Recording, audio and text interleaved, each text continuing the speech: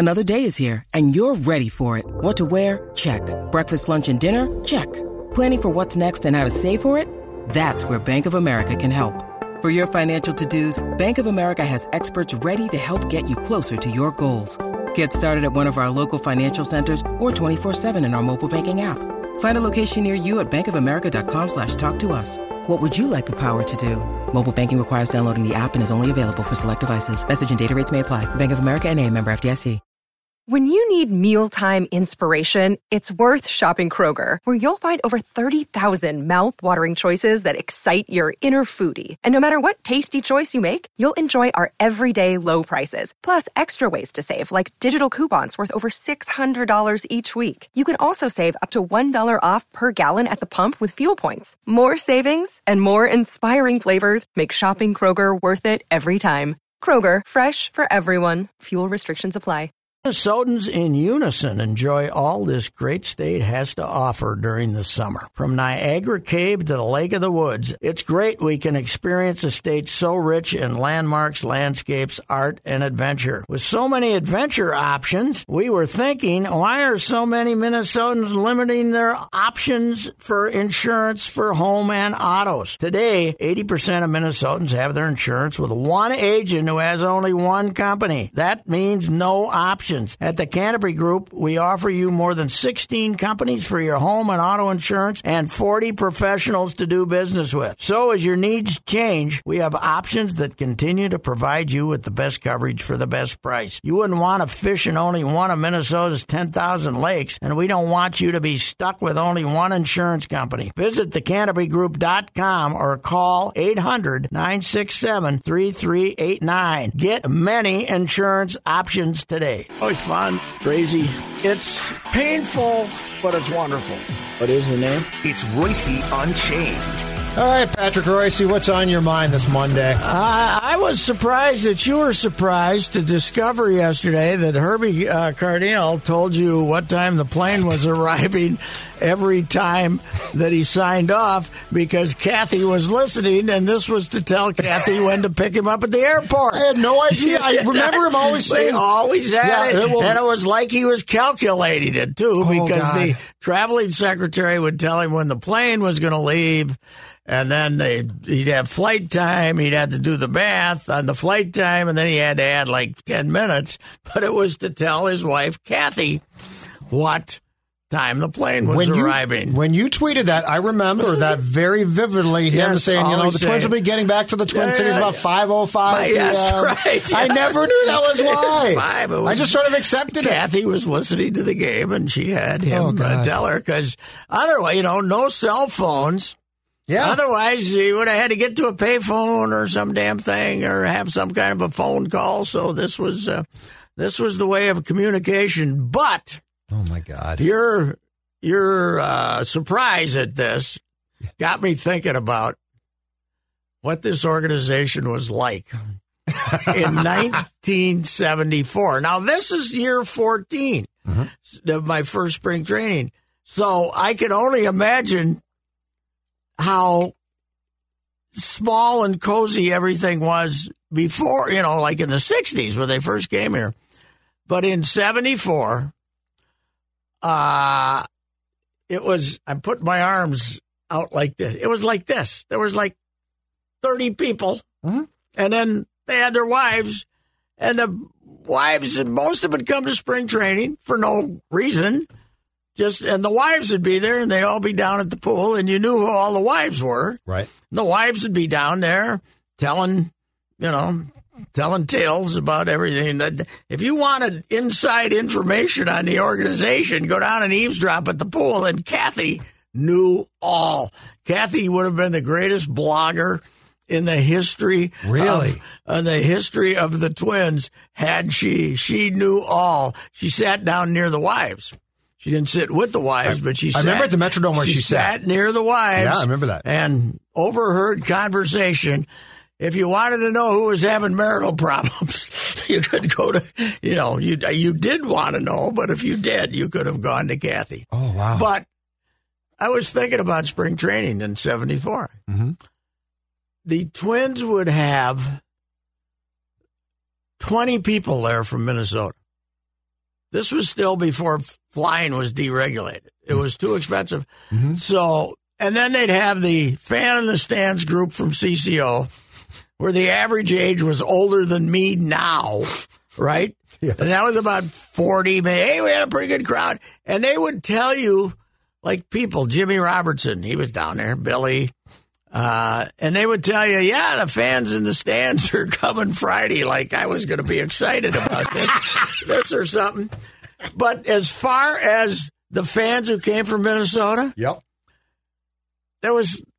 knew who they all were. Like Cully Anderson was a famous Twins fan. Cully was an old guy from St. Paul, I believe, maybe Minneapolis, but he was at every game and in the room down there. What was the Minnesota room? What'd they call the room?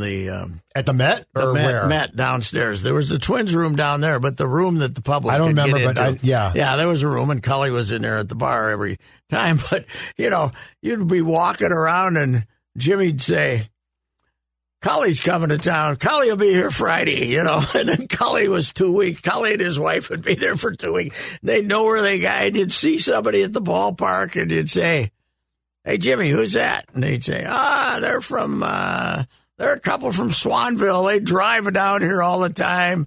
They've been coming. Bill and Judy from Swanville, they'd come down here. They stop on the way with visit friends in Indianapolis. They know where they stopped, who the hell. They knew everything about these people because there were so few of them. Right. Nobody ever came to spring training. The concept of spring training trips, nobody had that. Because nobody could have, flying was probably $350 then, which is $1,200 today, right? So nobody ever flew down. And then when you got there, a lot of them stayed at the Twins Hotel, which originally was the Kaler when I was there. But before that, it was the Court of, and then they stayed later. They moved to a bigger place more out in the country, the Court of Flags, and it was bigger and not as intimate. But the Kaler, the bar was down there, and that's where everybody congregated at the bar. And, it was, not only did the team officials stay there, right?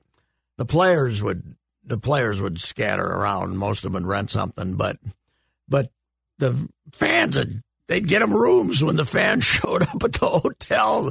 For the most part, if they wanted to, a lot of them would find a cheaper place to play, or they'd stay, or they'd have friends who they'd made that they would stay with at their house. But it was unbelievable. I was thinking, the whole mass of humanity surrounding the Twins then, counting the wives, was like 80 people, and now you have hundreds. Well, look at the marketing departments now. Yeah, but I don't know anybody. Yeah, I don't know any of the analysts or anybody like that. And they don't want you to. By the way, then I knew who the hell. Back then, I knew who the fans were and what the wives' name were, and all the wives. We knew all the wives, and the wives were. They'd be down at the pool, and some of the wives were like 60 years old, but they would be sitting around talking about this gentle lunch they were going to have because they were watching their weight and, everything.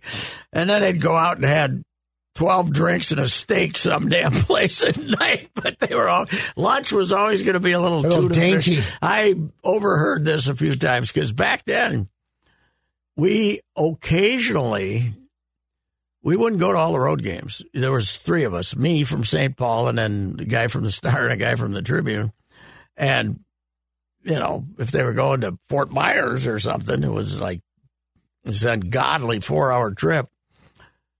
One of us would go and call the other guys with quotes, and then they'd do the same for you if you didn't want to make the road to Dunedin, which is, to get to Dunedin back then took days because of the traffic. You've been up at Dunedin. The roads still and back then, I can't imagine. Oh, yeah, there was nothing back then. It was gravel roads. But the Griffiths loved Orlando because the family went back to the 30. The 31 or 2 was their first year in Orlando. Mm-hmm. And Calvin told me about, before the war and through the war and maybe into the 50s, you'd go a mile out of town and you'd be on gravel roads and sand roads, and some of the roads in the back were sand, and you'd run into another car coming at you, and one of you had to pull off to the side. Oh my God! To let the other one through, and because it was sand, you had to always have a shovel in the back because you might have to shovel yourself out if you were the one who decided to move over. It was like you're running into somebody on these roads, and this was southern redneck as it gets before Disney showed up. Still, Disney was just arriving at the same time I did. I think there were 72 or 3 or something was their first year, but they were stuck out there in the country. There was no the golf courses, the golf developments were just starting to be built because it's kind of tied in with Disney. But I was thinking about it today. What a world it was, Well, the spring training ballparks were nothing. Oh no! Now you got boardwalks and all this. Tinker Field was just you should know. It's a sad thing that you were never there. It was. Oh, I was there. Oh, were you there? Yeah, the old man took me in 80, I believe it was. It was unbelievable. What do you think? Maybe there would have been no boardwalk there. There maybe was 6 rows of what they would have considered box seats, maybe 5, maybe and 6, then and then about another 8 rows of the grandstand. Towards the press box. The grandstand. Tinker could have passed for a town team baseball park. Yes, in Minnesota. Absolutely. Yeah. And the bleachers there was. And then they built these ratty old bleachers that went down the left field line, but they never needed them. There was, some games there were 200 people, But the clubhouse, Judd, was, if we put these 2 rooms together and doubled it, that would be the clubhouse for everyone invited to the major league for the entire for the major league camp. And they had, as you saw, they had Tinker Field to work out, and then they had that half field next door where they could hit ground balls.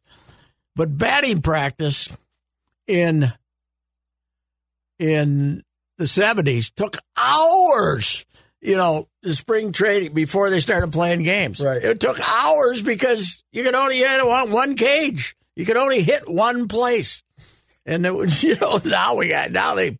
they can get through batting practice in 45 minutes if they want to because they got them hitting at 3 different fields. And those fields had to be absolutely sun-baked because there's no way that George Toma was going picking up rocks in the field 70s. Next door was nicknamed Iwo Jima. Io, they always said, have you seen Kelly today? Yeah, he's over at Io hitting grounders. And they did grounders, and these guys would be going, you couldn't get your face in front of a ball there at Io. Yeah, and they were the other one was baked out too, but they'd put water on that one. But Io was just unbelievable. And Melbourne, which they had their minor league team, was unbelievable. It was an old airport area. It was out by the old airport. That's where they stayed in these old barracks that used to, because in World War II, the people flew in and out of there, and these had these barracks, and that basically where the minor leaguers stayed. But the fields were rocks, absolutely rocks, and they'd be out there, and I went over there to see Puck. I remember the first time, and when he was, they were talking about this kid, and he would have hit 900 playing in Melbourne because he could drive the ball into the. It was like AstroTurf, right? It was 3 times harder than Metrodome. So where was that in relation to Orlando? It was a ways. It was over 2 hours, damn near, because the road stunk. Mm-hmm. But it was right over by Cocoa. Cocoa, which is where the Astros played, and that Cocoa Beach was where I Dream of Jeannie, and that's where Melbourne, and that was the Space Center over there. They were just building the Space Center there, and I went over there, and we used to play. Nobody wanted the Astros. Finally moved to Kissimmee, and everybody was happy. But the Twins used to play them 8 times a spring because nobody wanted to go over there. And Calvin would go anywhere if they gave him an extra $50. And oh God, I'd drive you nuts driving over there. I told you that Mock and I think Bill Verdon was the man. I can't remember who their manager was. It was Bill Verdon. It was probably. But you'd get over there, and then Mock and him would play like 3 extra innings because they wanted some pitchers. They were looking for more innings. Oh, that's not what we do now. They were looking for more innings for the pitchers. And, I've told you about the Cocoa Ballpark. It was in the middle of the jungle. Yep. And they used to get kids from the area to go out there early in the morning in the dew and chase the snakes back into the might be lounging in the outfield, chase them back into the jungle. Oh God! So those kids, Florida raised country kids, little different attitude. That's how you become Florida man. Yeah, right. Little different attitude towards snakes than we had in Minnesota. There's a garter snake. Are you kidding? I see a snake.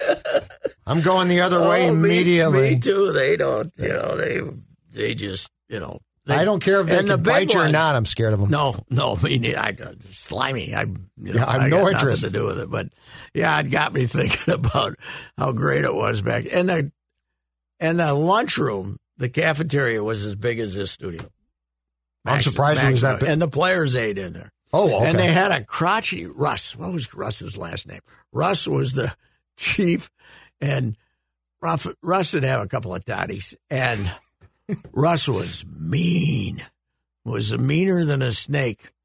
And they loved to play pranks on him, Blyleven and those guys. Blyleven was a kid. They loved to play. But I remember one day, if you asked Russ for anything that wasn't just sitting out in front of you, Russ would tell you to go bleep yourself. Even if you were Calvin, he didn't care if you were the star player or the owner or anything. It was bleep you, Russ. And remember once, Blyleven put a sign up outside right where you walked in, says, "Ask Russ for a piece of his famous banana cream pie."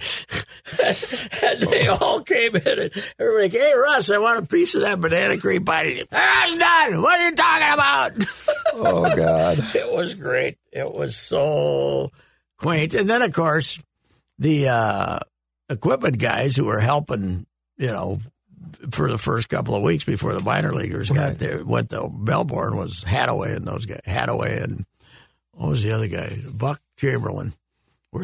Buck and they were equipment managers, trainers. Yeah. They were one-person operations. Slap some gauze on that. So you would send you were second year player of a number 1 draft choice would be in Double-A Orlando in the Southern League, and Hadaway would be his trainer. If there was anything seriously wrong, they'd call a doctor. But beyond that, as far as getting you ready for that day's game, you were on your own. Concussion protocol did not exist. No. You didn't go to the quiet room. Yeah, you get your bell ring back then. That was the early in the, he got his bell ring. Yep. That's okay, I think they might have smelling salts by 74 if the catcher got keeled over. Now, is that the coaching staff that you talk about that had like 2 guys or 3 guys? Well, here in Quillece's, as I say, I took over the beat 74, and Quillece was, it had to be 75. So Quillece's last season. The pitching coach, Lee Stang, who was a loyal Twins employee, though, but Boston offered him money, actual money, like a $8,000 raise or something to become their pitching coach. I believe it was Boston. So instead of replacing him, they made Buck Rogers, who was the bullpen coach, pitching coach / bullpen coach. He became the pitching coach. And then they had Ralph Rowe was the hitting coach and the first base coach, and Ralph was in his 60s. And Vern Morgan was the third base coach and infield coach, but Vern had some blood disease, so he couldn't do anything. So, yeah, the only 2 guys that threw then nobody went on the road to throw. They didn't have any. Right. Yeah. Right, yeah. You At home, they would get couple of kids to throw BP. Yep. But on the road, it was Frankie, Rogers, and they'd get Jerry Terrell to throw some, too, because he was a utility infielder. The estimated number of pitches thrown by Quillisi and Buck Rogers that year was 100,000. You know, Rocco would not have approved of this plan at all. No, he would not have. Rocco would. Rocco has, would have. What I love is Rocco now is complaining because he might have to go to 13 pitchers. Yes. Did you see that? Yeah, we talked about it. I'm praying that they make him go to 13 pitches, but Calvin in 65, I guess, maybe 6. No, 7. When Tovar was a rookie, so it had to be 65 because he just was there in April and then September.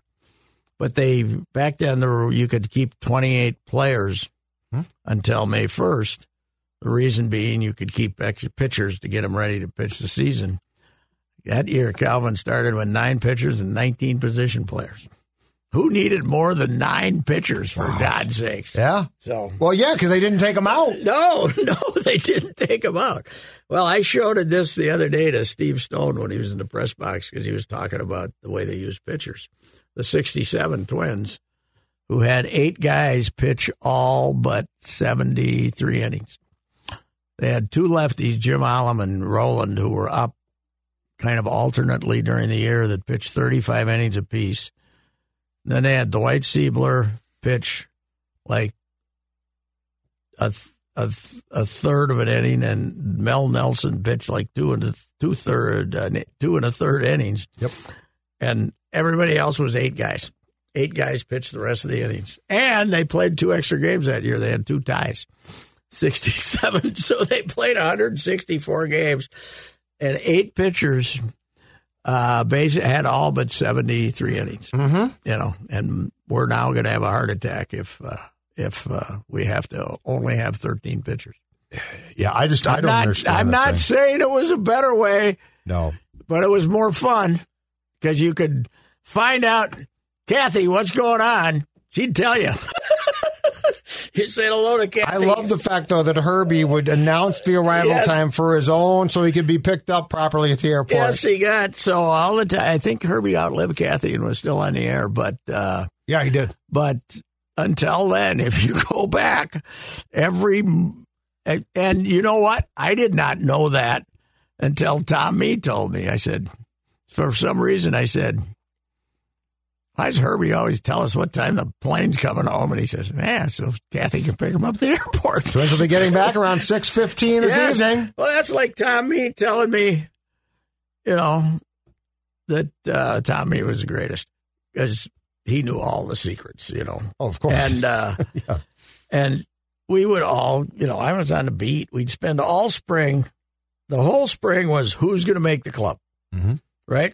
Yeah. And I've told you this story. And then Sid would breeze in the last week, and 2 days later he would announce what the opening day roster was, and it'd piss us all off. We've been, even Calvin wouldn't tell you, and Calvin was an open book. He'd give you hints, and and I'd say, it used to drive me. This was 20 years ago, probably. And he says, you guys never figured that out, huh? You got it from Crump. Ray Crump's wife sewed the uniforms. She sewed the names on the uniforms. So he had to know a week ahead of time who to have his wife sew the names on the uniforms. So that's how he got it from Ray Crump. And then he'd give Crump plugs on the radio. Right, so he would just get the list from Crump, who was the equipment guy. Yeah, Crump would. God. He was smart in his own crafty, in his own crotchety, crazy ways. Oh, Sid was smarter than hell. Absolutely. Sid was probably... so Calvin didn't know how Sid got this idea. I don't think so either, no. They just... Because Calvin and Sid weren't really pals, were they? No, Calvin wasn't a big fan of Sid's. Okay. Because when I transcribed for the book, the twin stuff was not nearly as glowing as some of the other stuff. No, his relationship with the twins is never, even with the CCO thing and doing the pre-games and stuff, it never hurt his feelings as much when they lost. Let's put it that way. The Vikings losing, Gopher football losing, that destroyed him. He was much more neutral about the Twins, and and hockey was, he liked the North Stars, but it was hockey. Right, he didn't care that much. So he didn't. I mean, it was nice if they had a run, and he was buddies with Walter Bush and those guys, but it wasn't like in his soul like football was. And, we didn't get them. The NBA was, when I got in the business, the NBA was gone for damn near 30 years. Right. So, and Sid had technically not been able to write about the Lakers because he didn't write about the Lakers because he Lakers because he was making trades. He assisted running the team, although telling Sid's version is that he made all decisions, and at the end, Johnny Kundla decided not to refute him. Kundla and Mickelson had both shake their heads. Yeah, but. The Twins were always he was always skeptical of him because, another thing is Allison couldn't stand him, so Allison treated him badly, and he didn't like that. And Harmon was polite to everybody, but Harmon wasn't giving him any hot interviews or information or anything. So, and so it was not, he didn't have that close relationship with the Twins that where the Vikings were like, Max wasn't involved either. Mm-hmm. If Max was involved, then it was very important to Sid because they went back 100 years. So anyhow, that got me thinking when you the old sports days. Oh God, yeah. Like Al, you talked to Al last week. Yeah. Shaver. I mean, that stuff is so fun. Yeah. Well, Albie was, sitting there and. I loved him. I told you this, I guess, that I'm kicking myself for never getting in the car with Sonmore and Shaver and riding to Houghton or someplace with him. Oh, God. How great would have that been? He could have written 2 chapters of a book just going up there. Those broadcasts, Pat. Oh. Yeah, with Al kind of being objective and Glenn cheering mightily and ripping the officials at every turn. And Al really never had to work with a second guy. I mean, Cannon would show up, right? Yeah. On home games. Well, he worked with Ted Robinson for a couple of years on home games, but he worked alone. Yeah, on the road, yeah. He worked I don't think he ever had a partner on radio road games. And then at the end, Norm gave him Ralph, right? He gave him Ralph. He gave him Ralphie. And then at the very end, the last year or two, he gave him some TV games because he was so identified with the team. Oh, really? Did he do some TV? I can't remember. Yeah, in fact, the last game the North Stars played in Detroit was Al and Wally. They paired him up on TV. If you look at his bio, it says he did Wild games the first year, which is not true.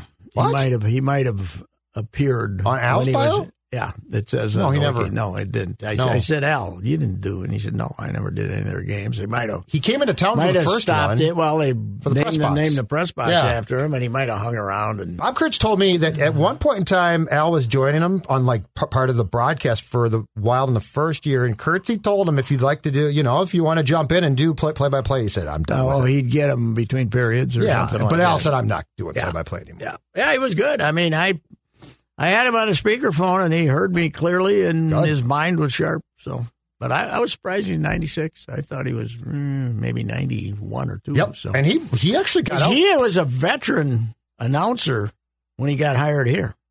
Mm-hmm. One story he told me, which I didn't get in because of space reasons, his dad said to him when he took the Minnesota job, his dad said, couldn't get a job in Canada? You couldn't get a job with an NHL team in Canada? And he said, Dad, there's 2 teams in Canada, Toronto and Montreal, and they've had the same announcer, and they aren't moving us. Foster Hewitt and Quinton in 1967. They aren't moving aside legendary announcements to make room for me. So, no, if I want to do the NHL, I got to go somewhere, and Minnesota's as close to Canada as I can get. But it was his dad, as a true blue Canadian, was very upset. Why don't you do one of the Canadian teams? And he said, we forget that. There were 2. Oh, God, yeah. There were 2. Yeah, 6 teams. In fact, before that, Vancouver was the only team the NHL added, right? The others came out of the WHA. Winnipeg, Quebec. And Winnipeg, Quebec, Calgary, and Edmonton. Calgary and Edmonton. Vancouver wasn't, I don't think, joined the league till 1970. Because Al came here in 67 when they expanded by 6 teams. So Calgary lost their team and then got Atlanta back? Or, no. Calgary didn't have a team.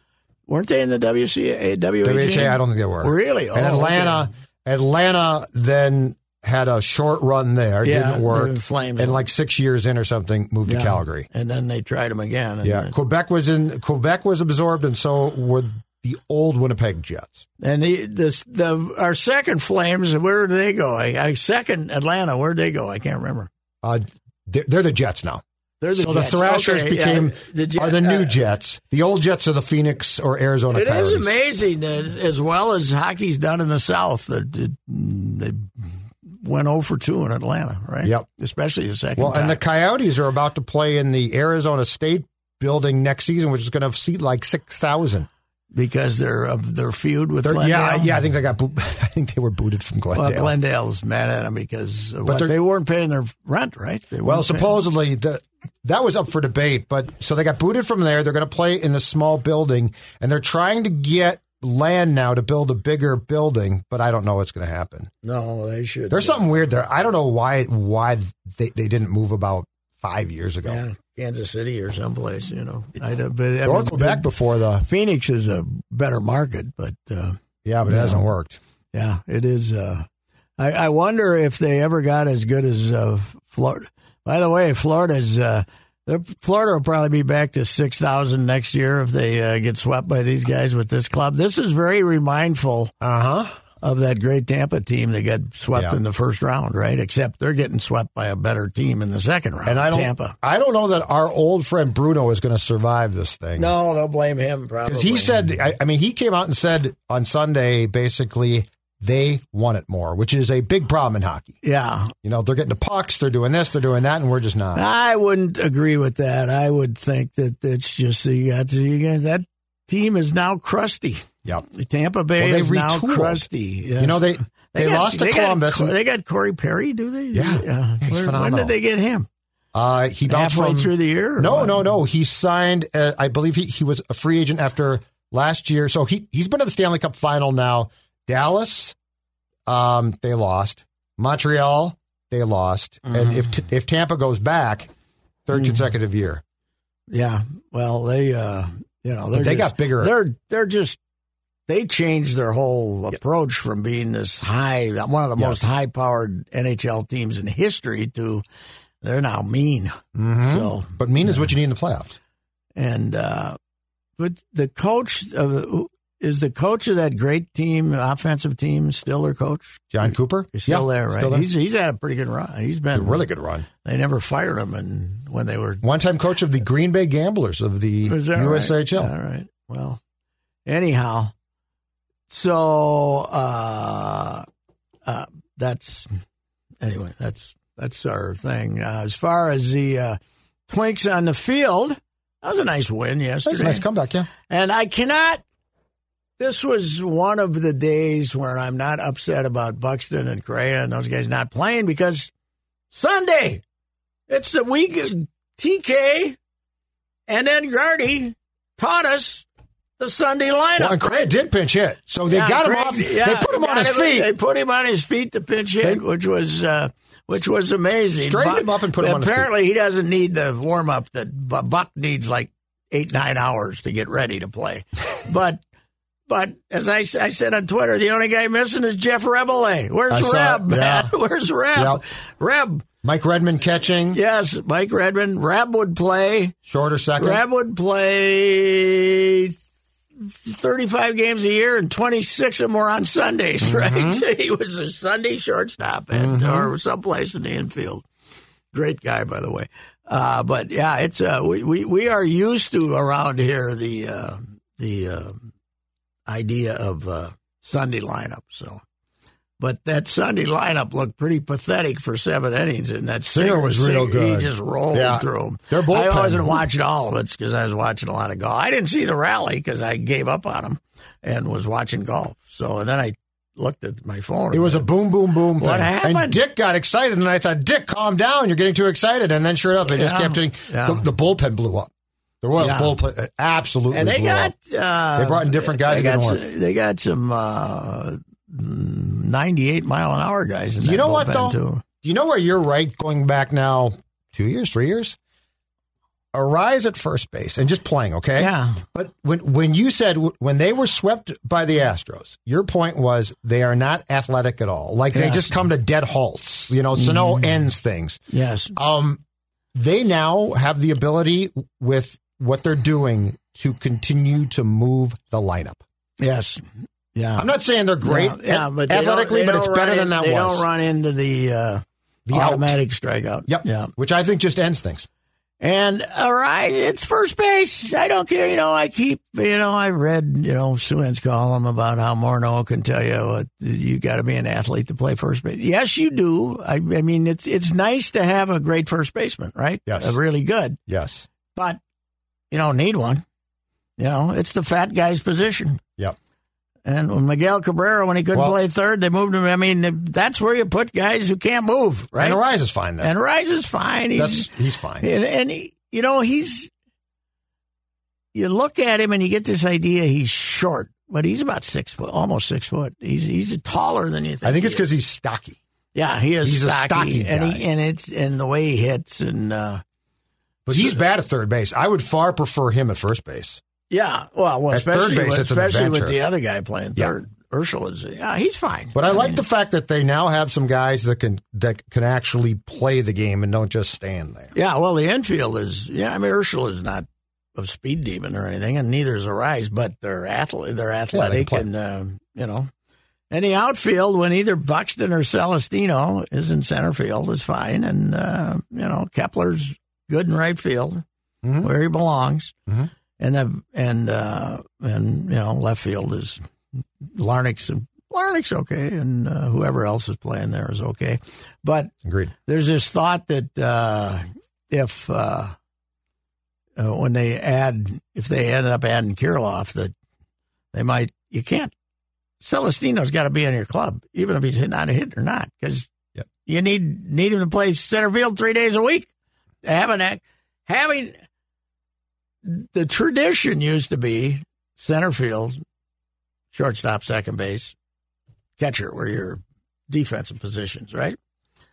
Well, with the shifts and stuff, center field is way more important than shortstop is now and second base. But next year, if they get rid of the shifts, then you're going to have an athlete at shortstop again who can make the play in the hole. And you don't see the play in the hole anymore because the guy's standing in the hole, right? How many backhand throw to first do you see? Not very many. But you're going to have to see him next year because you're only going to have two guys over there. So, and if it's a right-handed hitter, they'll shift them to some degree, but you can't give up the middle of the field. So do we think the rule is going to be that you have to be on the right side of the correct side of your base and you can't be on the grass? Is that where we're going? We don't know if the grass thing is going to be interesting. I don't care about that. No, if the second, I care more about being on the correct side of the base. The second basemen were playing 30 feet out on the grass when Ted Williams was playing. Absolutely. They just didn't leave shortstop open. Yep. So and they had shifts. I don't mind that, but if you get to see shortstop make plays again, that'd be good. So, And by the way, prima facie evidence that Royce Lewis shouldn't be moving around, right? I saw your tweets. And yesterday, he's got 6 hits. Yesterday, shortstop, he was 3 for 5. Yep. 3 for 3 the first game. He's 6 for 8 playing shortstop. He's 0 for 8 playing the other places. Mm-hmm. So he can't hit when he plays other plays. He's got to be at shortstop, else he can't hit. It's the evidence. So that's it. The evidence. Well, then put him back at shortstop. The evidence is right there. But what they're doing still now makes no sense. What, moving him around? Yeah. The only thing that I would go along with is what you said, which is if he's going down to play short because you're convinced he needs to play short. We want him to get better. But this whole thing of shifting him around, he's going to learn how to play left field. Jim wrote today that he played spectacular shortstop. He played okay shortstop, and he's not. He managed to make most of the plays, even though some of them look like very shaky. He's not a smooth shortstop yet. He's a great athlete, but he's not a smooth shortstop. He needs all the work at shortstop he can get because he's going to be your shortstop next year. Sure. So. Anyway. But you know what? But, I'd just as soon have Urshela playing third as him. I'm not dead set on him. Here's my question to you. Why is Jose Miranda still here? Don't know. Don't know. I feel bad for him. Yeah, I do. He got a hit the other day. Yeah. He's, I think, 7 for 60 with 13 strikeouts. Well, he won't swing. No, I know. He won't swing the bat. But why is he here? He thinks he's Joe Mauer. I keep hearing, who else is going to play first base if Arise? Anybody. Louis Arise. Ursula. Yeah, anybody. Miranda's no good at first. No. He's a third baseman. No. That's the best plan I've heard. They should have Lewis play first base. Okay. Yeah, let's take one of our two best athletes and put him at the position where it doesn't make any difference if you're an athlete or not. And you know what? Louis Arise is fine. That's what I was going to say. And here's the thing. Every day. And if you're going to catch Jeffers, instead of wasting the DH on Sanchez, let Sanchez play first base.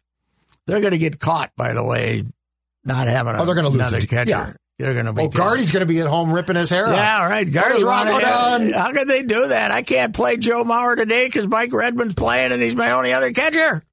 What do you think? Can't do that. That was one of the most fun, paranoid things ever. Oh, yeah. And then it's the third catcher when he had to have the third catcher, you know. And it would be some guy that couldn't do anything right. Yeah. Well, the tradition of Tom Kelly was you had to make sure your backup catcher couldn't hit. You know, Tom Nieto or something. Yep. It had to be somebody who couldn't hit. Yep. And it took him a long time to get on the Harper bandwagon. Oh, God, yeah. Because he was too good a hitter. Yep. He can't be a catcher. He's too good a hitter, damn it. And they had all those veterans. Prince came through here. Nieto, Blanco. Yeah. Henry. They picked up every guy that came on the waiver wire. They picked up Henry Blanco, and then Mauer got hurt opening night and played 35 games that year. Blanco played the rest of them, basically. And we never worried about getting him off his feet. Is that when Sal Butera came back? When Joe got hurt and then Blanco? Sal Butera? Yeah, Sal. Sal came back in 87. Oh, that's right. What am I thinking of? Jeez. Sal was here came back at Met Stadium. Who came to back up Henry in 03, Joe's first year? I wonder who I can't find it. I don't remember who their other catcher was that year because Henry was here to catch. That period's all kind of a blur to me. Henry was here to catch 25 games, and then he got Joe. 2003, right? Yeah, 2003. I was just going to say Joe got hurt opening day. Played 35 games. Yeah, he tore the meniscus? Yeah, first day. It was slipped on the wonderful Metrodome turf there. Oh, yeah, the warning track. Mm-hmm. All right, so I'm looking at 2003 stats. Catchers, Tom Prince, 38 Okay, that's games. when they brought Prince in. Rob Bowen. Yeah. Perzinski. Wait, no. This had to be 04 that Joe came up, right? Oh, yeah. Yeah, what am I thinking of? Perzinski's still here in 03. Joe was 04. Yeah, Perzinski was traded after 03. Because that was the famous. I'm off by a year. All right. Blanco, 114 games. Not concerned about him being on his feet. And who? Mauer ended up in 35 games before he must have. Pat Borders. Oh, that was Pat Borders who played for Toronto. We thought he could get some hits, but he was. Pat Borders as a catcher was a pretty good hitter. Yep, but he was another guy who changed positions, and they made him a catcher. He was a World Series winner, though, right? He was, yeah. He was pretty good on those teams. So he had to be 286 up here. He had to be a crusty old veteran by then, right? 41 years old. God, did they have some I would have teams. never guessed that he was on that team. Never guessed on that team. So we probably didn't get much golf out of you yesterday. I watched the end, and the meltdown was incredible. Declan was glued to it. Declan? Yes, sir. What a collection of mutts. Yeah. God, they played a great way to look at it. Zalatoris wanted to shoot 78 yesterday where he hit the ball, but he got a few breaks. Yep. I mean, when you hit it under the bush where there are animals, you shouldn't end up making bogey. They should automatically, you should be able to go drop it someplace 50 yards from where you're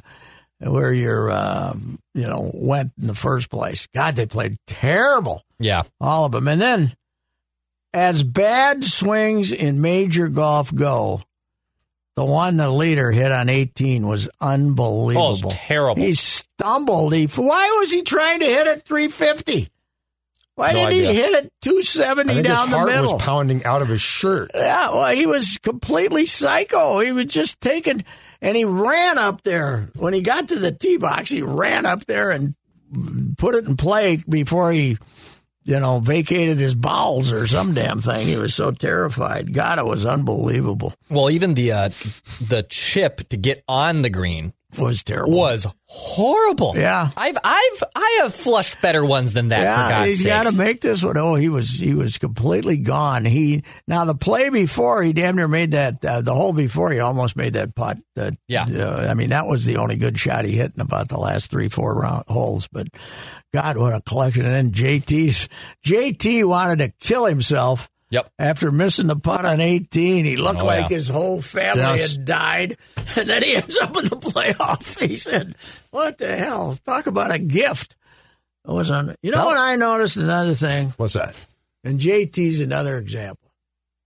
Every time one of these really good golfers, fiance shows up, she's always a pretty good-looking girl. You think? You think that's just by coincidence?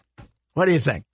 Oh, I think it's just, happenstance. You know what it is? I don't want to get true love. No physical attraction at all. No. It's true love. She had the personality that convinced me, damn it. And this was another young, attractive lady. And, but a lot of these golfers, too, they don't get married till they're 28. You know what I feel that we don't see in golf? 32. From that type of thing? I don't feel like we see, even mom and dad aren't really big. I feel like golf. Right. You don't get the chunky. They're all sort of. You don't get the chunky. Like dad. Like dad doesn't waddle out there. No. I feel like the parents are ordinarily in good shape and look to be extremely rich. It's interesting how Lumpy got lumpy because Carson was just a great player, normal sized fella, wonderful guy. So, but you're right. But they're always. Yeah, TV golf is kind of the last of the places where you got the perverted cameraman always showing you shots of the good-looking girlfriend, right? Because, in football and baseball, it used to be that way, but I think they got shut down, right, from doing that. Monday football used to be a series of that. Yes, right. With I think, thank yous paid after the telecast. Yes. Yeah, we kind of, but golf still, it's a leisurely day. And right. Although usually not on every hole, like they. No, but there's a lot of time to show stuff. Yeah. Like you're looking for things. That is. And I was glad Justin Thomas won because none of the other guys deserve to. He's the only guy. He's the only guy that played good on Sunday. So what happened to the top players? Where were they? Zalatoris had never won. This. No. In this tournament, where were the top players? And those guys? Yeah, the guys we talked about last week. They have really tricked up that golf course. They got some funky stuff going on that wasn't there before, and some of the greens look extremely small to me. It's an old PGA is ordinarily not that tricked up. No, right? they have gotten there in the last few years. Interesting. They're playing them tough again, and the secret is rough. That's if you grow the rough and you make them hit and the other thing that they're all doing now to these golf courses is giving them runoffs. So you look at these greens, okay, and you say, well, he's going to hit the green, but you got to hit about a 3-yard area of the green. Otherwise, it's going to run here, run there, run there. The secret of success to protect the golf courses is not a lot of. You can't get that Wednesday rain. You can't get that 4-inch rain on Wednesday that softens up the greens and keeps them soft. Because if you can get the greens hard, then you can protect themselves. Because they are trying to hit the ball to such small areas. The other thing is, what was that? What was the par 5, Declan? 640. Yes, 640. Yeah, 640. And one of the par 4s was 540. Yeah, 540. So they're just. It used to be you couldn't have a par 4 over 500 yards. Right. But now they're saying, the hell with you guys.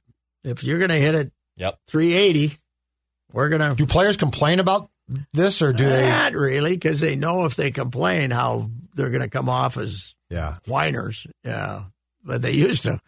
Every U.S. Open, they complain about something. But but that's where I'm used to it. Well, the Open with the U.S. Open too, it's always about narrow fairways and fescue. I remember, big, or But I thought that was supposed to be the tough tournament. The reason Tiger Woods can once again compete at Augusta if he gets healthier and he's 45, so he probably can't. But they have no rough, so there's not, you can miss a fairway and you can, the trees aren't that far away, but you can.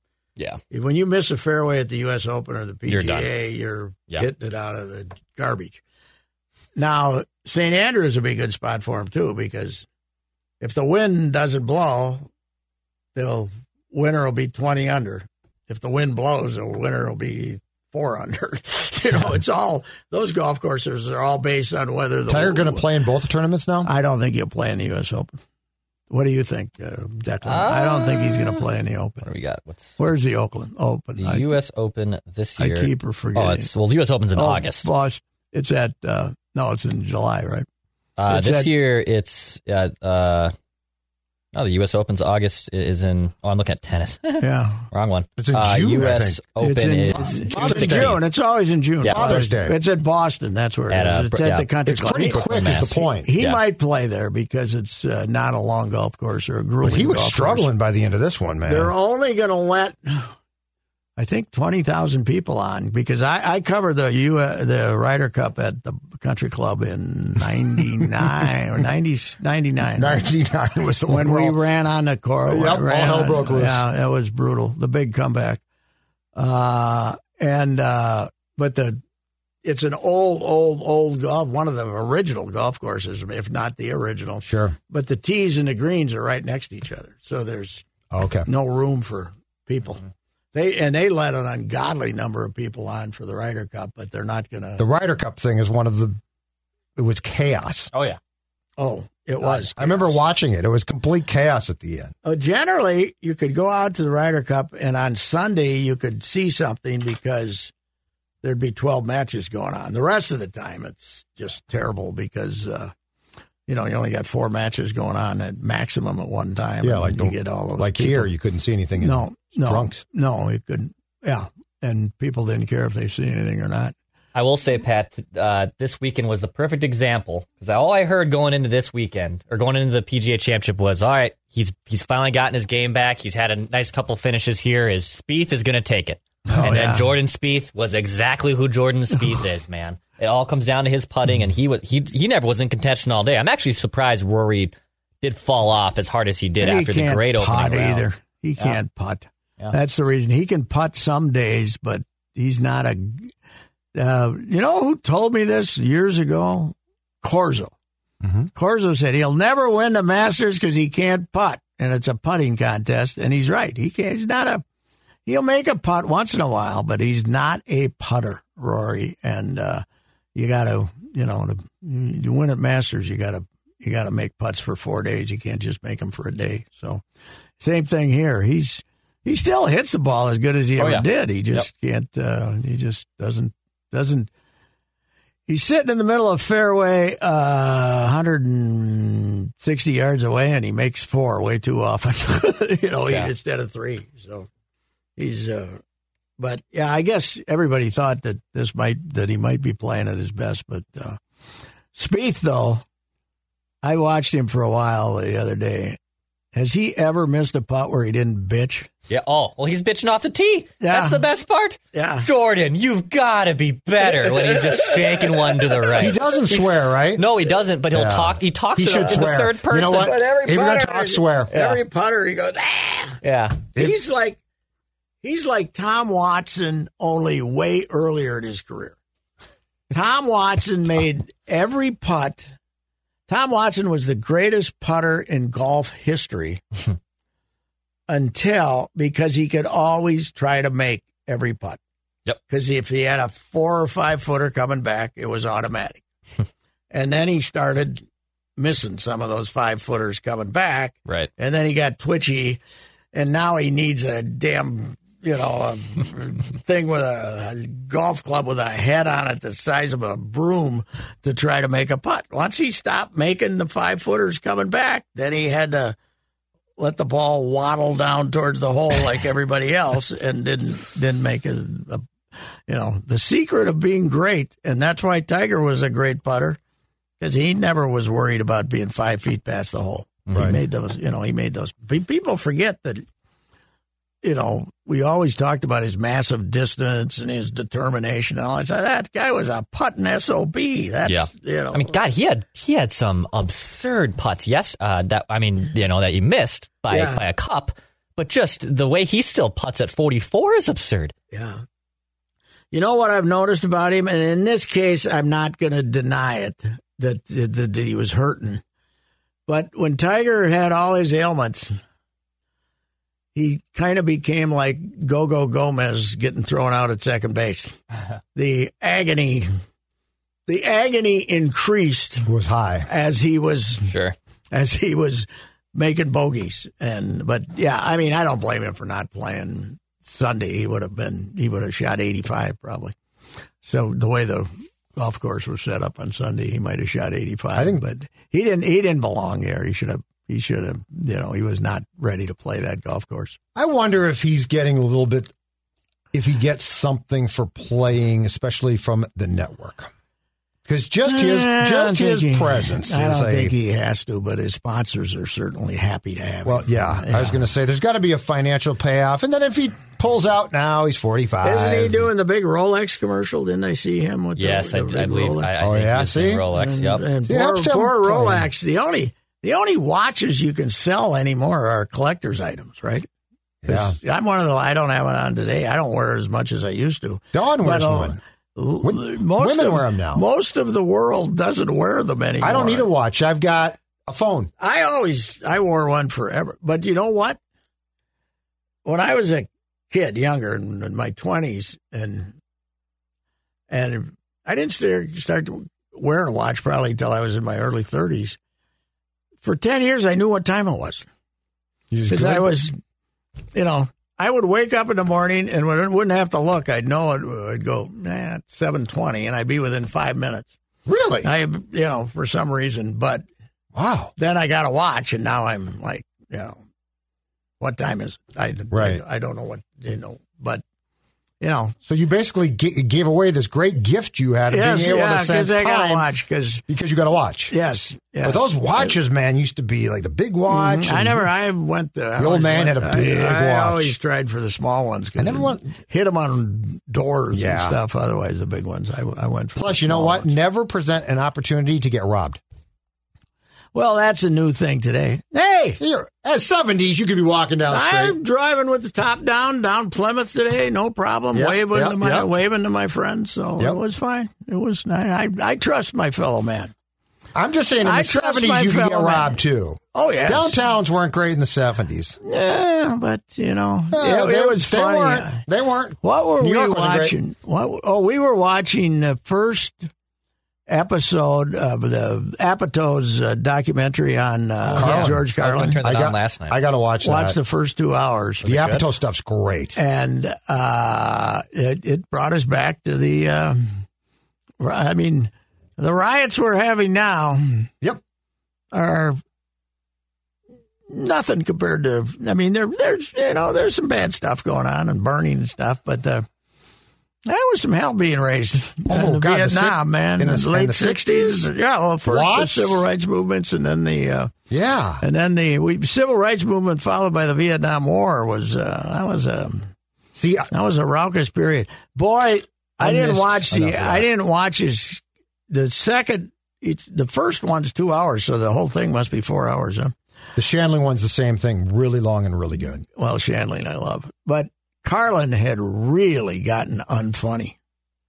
Really terribly unfunny. I got to watch this. At the end of he was, and then he had his comeback. But all he was doing all these word, plays, peas and stuff like that. Like and 70s or when? Saturday night, was it SEC TV that did the devastating parodies of him that really hurt him to the truck. SCTV did? Oh, God. I loved SCTV. Just lit him up about. Have you ever watched it? Oh, God, I loved SCTV. Yeah, what was the John Candy? What was the Flaherty character? The Count? Well, the Count, but then there was the... Guy Caballero, Guy Caballero. Owner of SCTV who was in a wheelchair. Guy Caballero was one of the great characters of all time. Oh, SCTV was better than Saturday Night Live. Oh, God, yeah. Yeah, it was far more consistent. Yeah, it originally came out of Canada, right? Yes. Did it always come out of Canada? Toronto. Well, Second City was in like Chicago and stuff, but I think that show itself came from Toronto. Mm-hmm. And Candy was up there, and Candy had the House of Pancakes, the 3D. How about some pancakes? And then he'd extend them towards the camera to make it look like 3D. Oh, God. Yeah. Guy Flaherty's were... and Eugene Levy was great. Yeah, Catherine O'Hara. Yeah, it was it wasn't amazing. They ended up making all the Christopher Guest movies, too. Yeah, absolutely, yeah. I forgot they made fun of Carlin, though. I don't think I even knew. Just like, who was guy? I must have missed that at the time. Who was good? Joe? No, it wasn't Piscopo. It was one of the famous ones. I can't remember. Just lighting him. Did a devastating impersonation of him. There's all these vegetables called peas and stuff like this. And it was, I never was a huge fan of his. Mm-hmm. He's fairly funny, but I don't know. It's he had to come back, and he was pretty good with his comeback. But he certainly fit the times, of when he started. But he was really bad in the late. Well, and I didn't know that so at the start though he was like on Comedy Hours, and he was looked clean cut. Yeah. Oh, yeah. Which is before my time. Yeah. Well, I mean, I didn't even know about his big break was the John Davidson. Oh, God. The most vanilla show in the variety. Back when we had all these hours. Everybody who had 2 hit songs and was had Paul Williams variety hour had the clean cut white image. Yep. Could get himself a variety show, and he was the most ill-fitting guest on the John Davidson show. And there was more coke done on those shows than you could shake a stick at. Yeah, his wife, who's gorgeous now later in life, and at least when she's being interviewed for this, was a hopeless alcoholic. She became, and she's admitting it, and to the point that she weighed 85 pounds, and they put her in the hospital and thought she was going to die. Jeez. So, yeah, she was. That daughter of his, she grew up with the old man doing huge amounts of coke, and the wife being drunk all the time was interesting. But it's Apatow stuff is his Shanley. He has thing, such an appreciation. I got to watch that. I love it's Shanley. It's really long. It's off the charts good. Larry Sanders might be my favorite ever TV. The incredible thing is how tortured every one of these guys. They are miserable human beings. Shandling was miserable. Shandling, they always say, was playing himself. Yeah. Larry Sanders. Larry Sanders is Artie Rip Torn. Rip Torn was my favorite. Is the assistant, the gay assistant, right? We went from the woman assistant to the gay assistant. I vaguely remember. It's been a while since and then they had the homophobic guy that kept insulting him and was going to sue him because the gay guy was going to sue the Larry's show for sexual harassment, and Artie, and they put him in a room to try to to solve their problems, and they go in there, and Artie opens the door and they're kissing, they're like having this romantic kiss, and Rip closes. Artie closes the door and says, "I think they settled out of court." He was Artie. That was one of the great Artie characters. was the greatest. When he used to tell you about his romance with Angie Dickinson and stuff like all these made believe. And the guests who agreed to come on and play the roles. Oh, yeah. And then Larry, because you always think like when they go to break that the host is saying something nice, be like, "You effing, you're full of it." Oh yeah, they would be willing to make great fun of each other. It's like that 6-part series that Ricky Gervais did on the Extras. Extras. When they'd get Patrick Stewart came out as a complete, almost pedophile, sexual maniac. Kate Winslet comes out and she's smoking and dressed up like a nun, and she's smoking and scratching her crotch and swearing everything to get them to come on. And it's amazing what good sense of humor they have. A lot of them. Yes. But, anyway. What sportsy thing do we have? Twins is about it, huh? Yeah, Twins. It really was a dull week. Twins. Well, I mean, there's some great hockey, but it's not from the Wild, so we don't care as much. And no, the basketball games are actually the playoff games. The basketball games are interesting because they're all 20. The series are okay, but they're all 25 blowout. Oh, and Wiggy's playing. Wiggy's a monster. Let's stop giving Gerson Executive of the Year awards, considering he left us with D'Lo and gave up a high draft choice. Wiggy's incredible when the pressure is not squarely on Wiggy. And I think, you know what PJ would say? They have a good culture. Yep. Yeah, he would. We don't. Yeah. At least not when he was there. Absolutely. They got, I don't think, Jimmy Butler's leadership way was to tell you what a complete wussy you were, right? Pansy you were, and right. You were soft and abuse you. Yep. I think Curry and even Damon will say, "Hey, do this. Come on, join the party. Yeah, have some fun here." And and that's he's the nice thing is they can have he can be the best player in a court 1 game out of 5, and that's fine, right? Mm-hmm. He was exactly. Yeah, I mean, it doesn't matter if he doesn't have to carry it. In fact, you go to one of their games and and Wiggy goes 12 and 4 and 3, and you say, okay, who cares? Here was a big deal. Who's really helped that team is that Jordan Poole giving him a third guard to go with. That guy's. They've done a very nice job of retooling that roster. Yeah, they're probably going to win it, although the Celtics will. The Heat would be great fun, though, huh? Yeah, they'll win it. Butler against Wiggy in the NBA Finals. Oh, it would be. Wouldn't that be fun? Yeah, it would be. It would be. But I think I still think Boston's going to win the series. I think they're better. Boston's turnaround from what was about 20 games in, you had to get rid of the coach, and Brad it was Stevens. Impossible to play Brown Smart and Tatum. And Tatum together. Yeah. And it was impossible because they played the same position. And if I was a columnist in Boston, like my friend O'Shaughnessy, I'm sure he's had some columns that he had to eat from back then because he did quite a bit of Celtic stuff in his day. So, it is an amazing turnaround with a European coach that none of us ever heard of. A Nets assistant last season, I think. Yeah. Jeez. Yeah. It was quite a hire by Brad Stevens to replace him, that's for sure. All right, sir. All righty. We'll talk to you next week. If you have questions about your retirement savings, do what I did and work with a person that knows what the heck is going on. Work with Josh Arnold, Mr. Money Talk. My guy Josh will give you straight talk and not sugar-coated advice.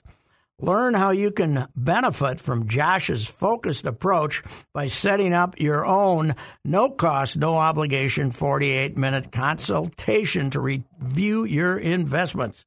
Call Josh now, 952-925-5608.